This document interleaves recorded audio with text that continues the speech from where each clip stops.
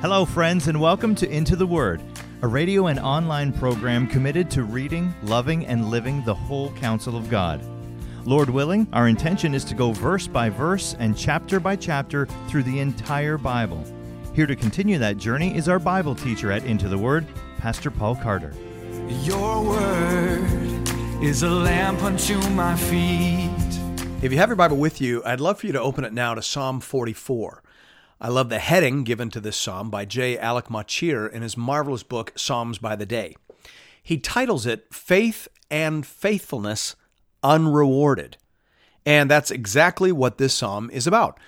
We don't know exactly when it was written. The fact that it is in the second book of the Jewish Psalter suggests that it comes from pre-exilic times.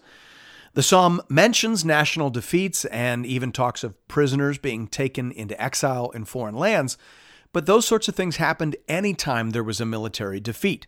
The Babylonian exile was the greatest of these, but not the first of these. And so we can't say precisely what event lies behind this particular psalm. It is clear that the purpose of the psalm is to petition God for rescue and redress. Why have you rejected us? Now, of course, there were times in the life of Israel when no decent psalmist would have dared to ask that question.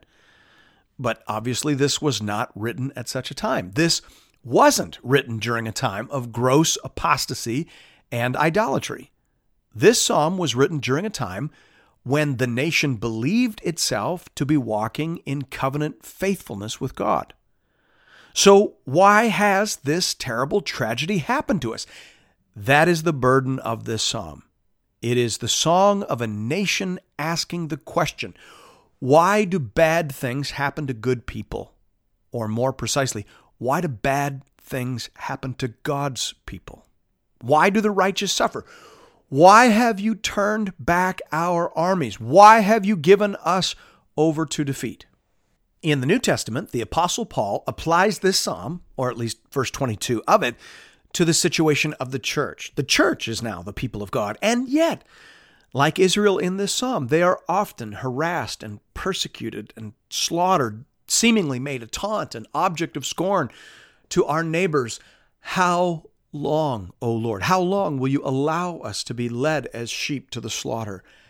How long? In a sense, then, this psalm is no different in theme or tone than the song sung by the martyrs hovering around the throne of God in Revelation 6:10-11. They cried out with a loud voice, O sovereign Lord, holy and true, how long before you will judge and avenge our blood on those who dwell on the earth? Then they were each given a white robe and told to rest a little longer until the number of their fellow servants and their brothers should be complete, who were to be killed as they themselves had been. Closed quote, Revelation 6:10-11. This psalm that we're looking at would have served those New Testament singers very well.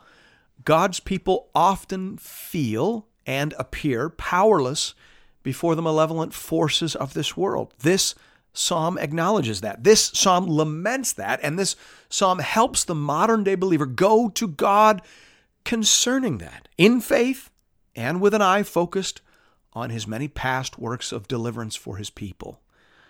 This is an honest psalm. This is a faithful psalm, and this is the word of the Lord. Thanks be to God. Let's read it together, beginning at verse 1. To the choir master, a maskil of the sons of Korah.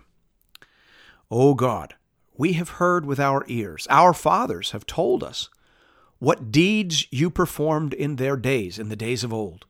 You, with your own hand, drove out the nations, but them you planted.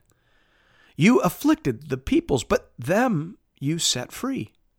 For not by their own sword did they win the land, nor did their own arm save them, but your right hand and your arm and the light of your face, for you delighted in them. Now, once again, we see this pattern that is very common in the book of Psalms. As past works of deliverance are recalled in order to stir up faith for future deliverances. That's a very good pattern, and that's a useful habit for us to develop in our praying. There is, of course, a connection between faith and receiving. That connection is complicated, but it is nevertheless undeniable. And so very often you will see this sort of thing in the Psalms. The psalmist will rehearse some of these past works of God, and then, having reminded God and having replenished his own dwindling reserves of faith, he will then turn his face upward and say something very much like what we'll read now in verse 4. You are my king, O God. Ordain salvation for Jacob.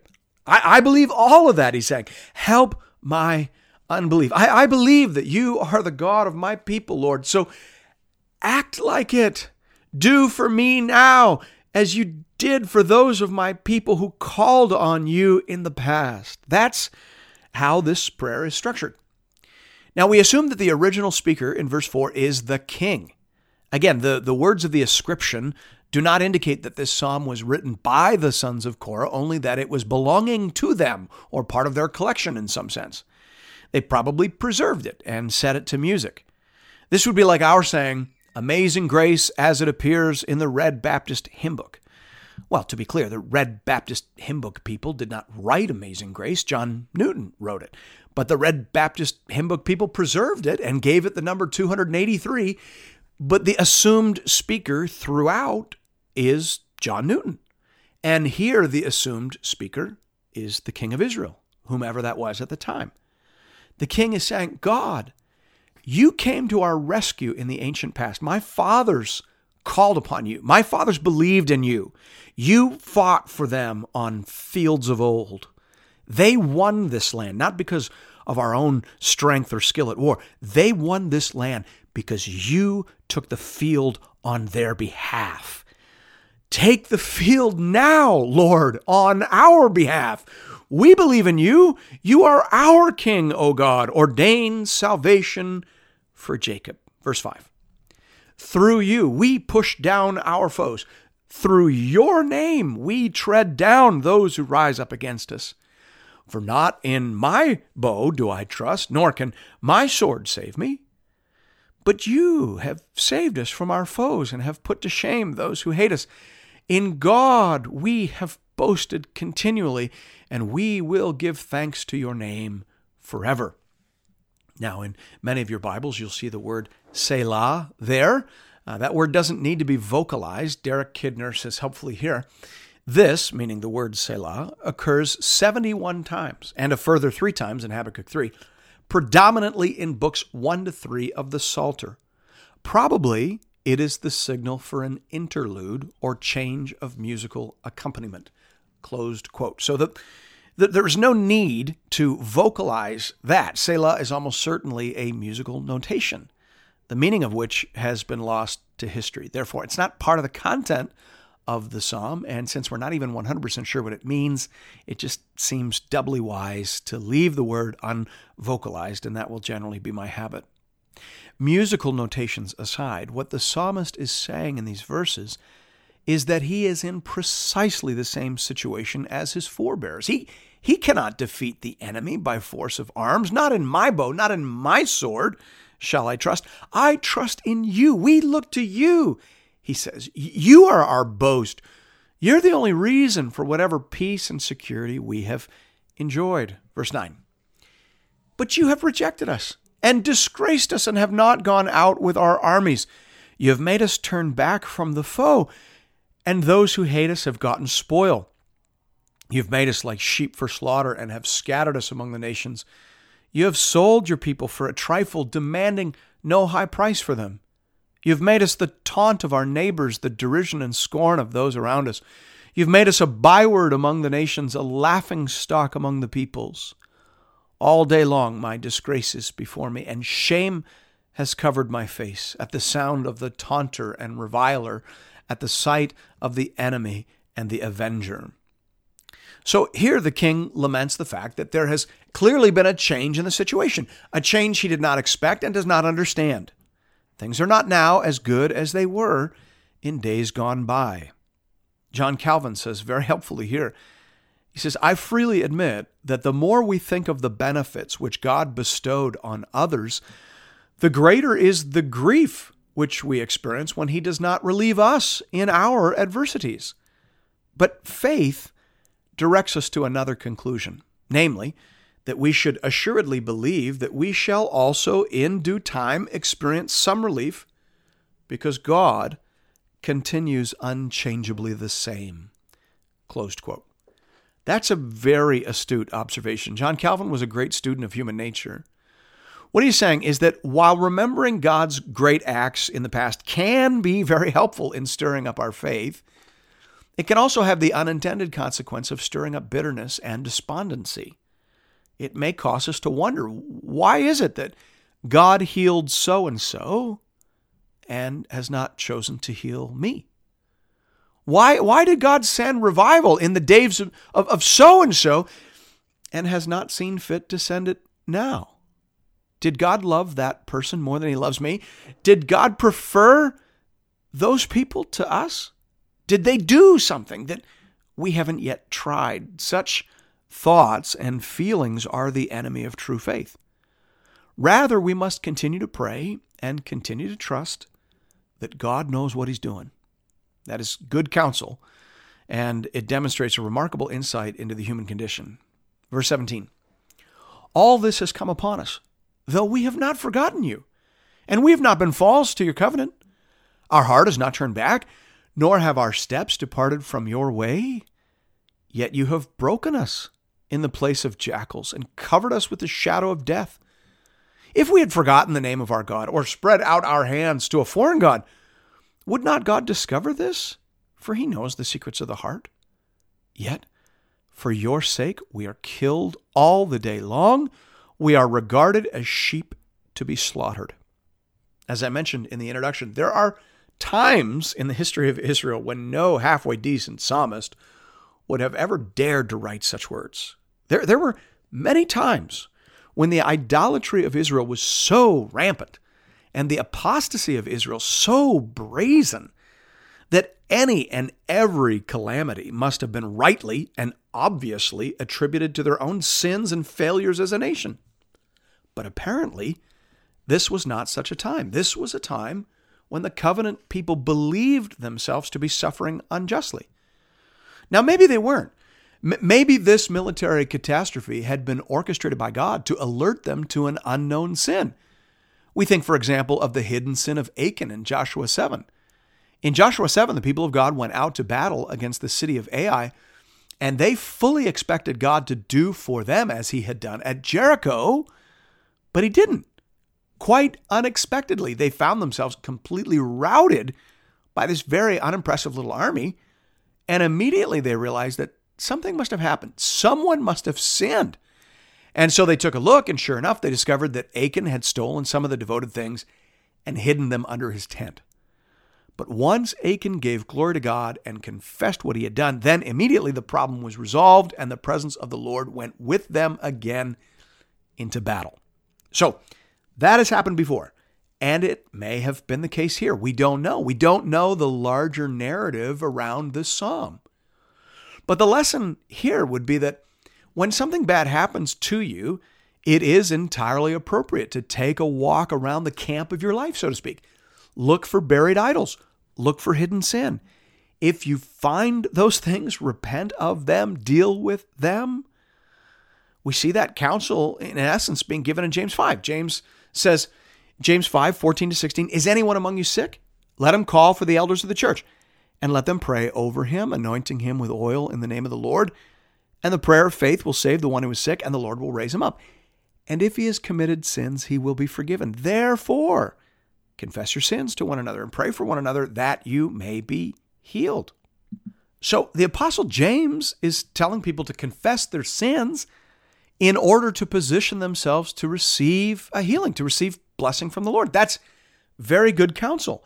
Hidden sin and buried idols can block us from receiving the blessings and helps of heaven. That's a very useful principle that we would do well to take note of. But we don't know if that's what happened here. And it's probably good that we don't know, because that leaves on the table the possibility that it may just have been that good people, God's people, are simply to expect suffering and ill treatment from time to time in this broken and hostile world, because that happens too. Not every tragedy is a punishment from God. Sometimes it is just the reality of living in a world filled with sin and laboring under the curse. And sometimes it is because the devil is a thief who comes only to steal, kill, and destroy. And the more we are identified with God, the more we arouse and summon his hostility. That sense has to be considered, because that is the sense, actually, in which verse 22 is used by the Apostle Paul in the New Testament. Paul says in Romans 8, "Who shall separate us from the love of Christ? Shall tribulation or distress or persecution or famine or nakedness or danger or sword? As it is written, for your sake we are being killed all the day long. We are regarded as sheep to be slaughtered." No, in all these things, we are more than conquerors through him who loved us.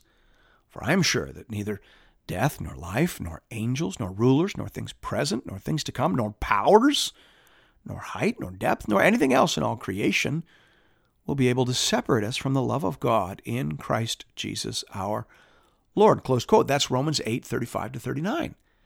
And in that passage there, Paul uses verse 22 of Psalm 44 to communicate that it is the lot of God's people generally to suffer the enmity of the devil and to undergo various and painful trials, but to also experience the powerful, preserving love of the Savior throughout those trials. God does not promise to shield us from tribulation. Rather, he promises to preserve us in tribulation and to purify us through tribulation. And thus, Paul says, we are more than conquerors through him who loved us. You hearing that? The original psalmist just wanted to win. He just wanted God to go out with the army again so they could win. But Paul says, God has a better plan. He plans to preserve us and to purify us and to preach through us as we hold to our faith in him through the worst that this broken world can throw at us. Thus, we are more than conquerors through him who loved us. More than winners, more than victors. We are witnesses and testimonies to the glory of God in Christ. Hallelujah. But David, or whomever the king is here, can't see quite that far yet. And so he prays for God to come and to rescue him and his people from this current trial. Verse 23, "Awake! Why are you sleeping, O Lord? Rouse yourself. Do not reject us forever.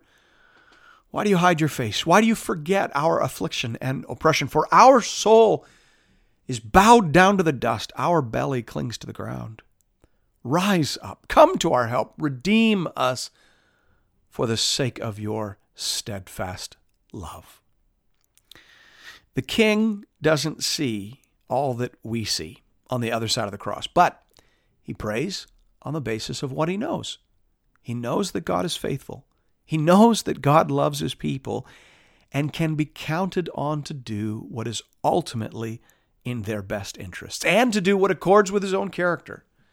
So he prays for that. He pleads for that, and he waits for that. And sometimes that's all you can do. Sometimes you need to end your prayer by saying, "Lord, I know you love me. I know you see, I know you care, and I know you can. So please, Lord, help." You can pray that way. This psalm is in the Bible to tell you that you can pray that way. Thanks be to God. Thank you, friends, for listening to another episode of Into the Word. If you're interested in additional resources or previous episodes and series, you can find those at intotheword.ca. You can also connect with Pastor Paul and other Bible readers on the Into the Word Facebook page. Just type Into the Word into the search bar. If you'd like to contribute to this listener-supported program, go to the website and click the Give bar in the top right corner. Once again, that's intotheword.ca. We hope to see you again real soon, right here, for another episode of Into the Word. Thank you for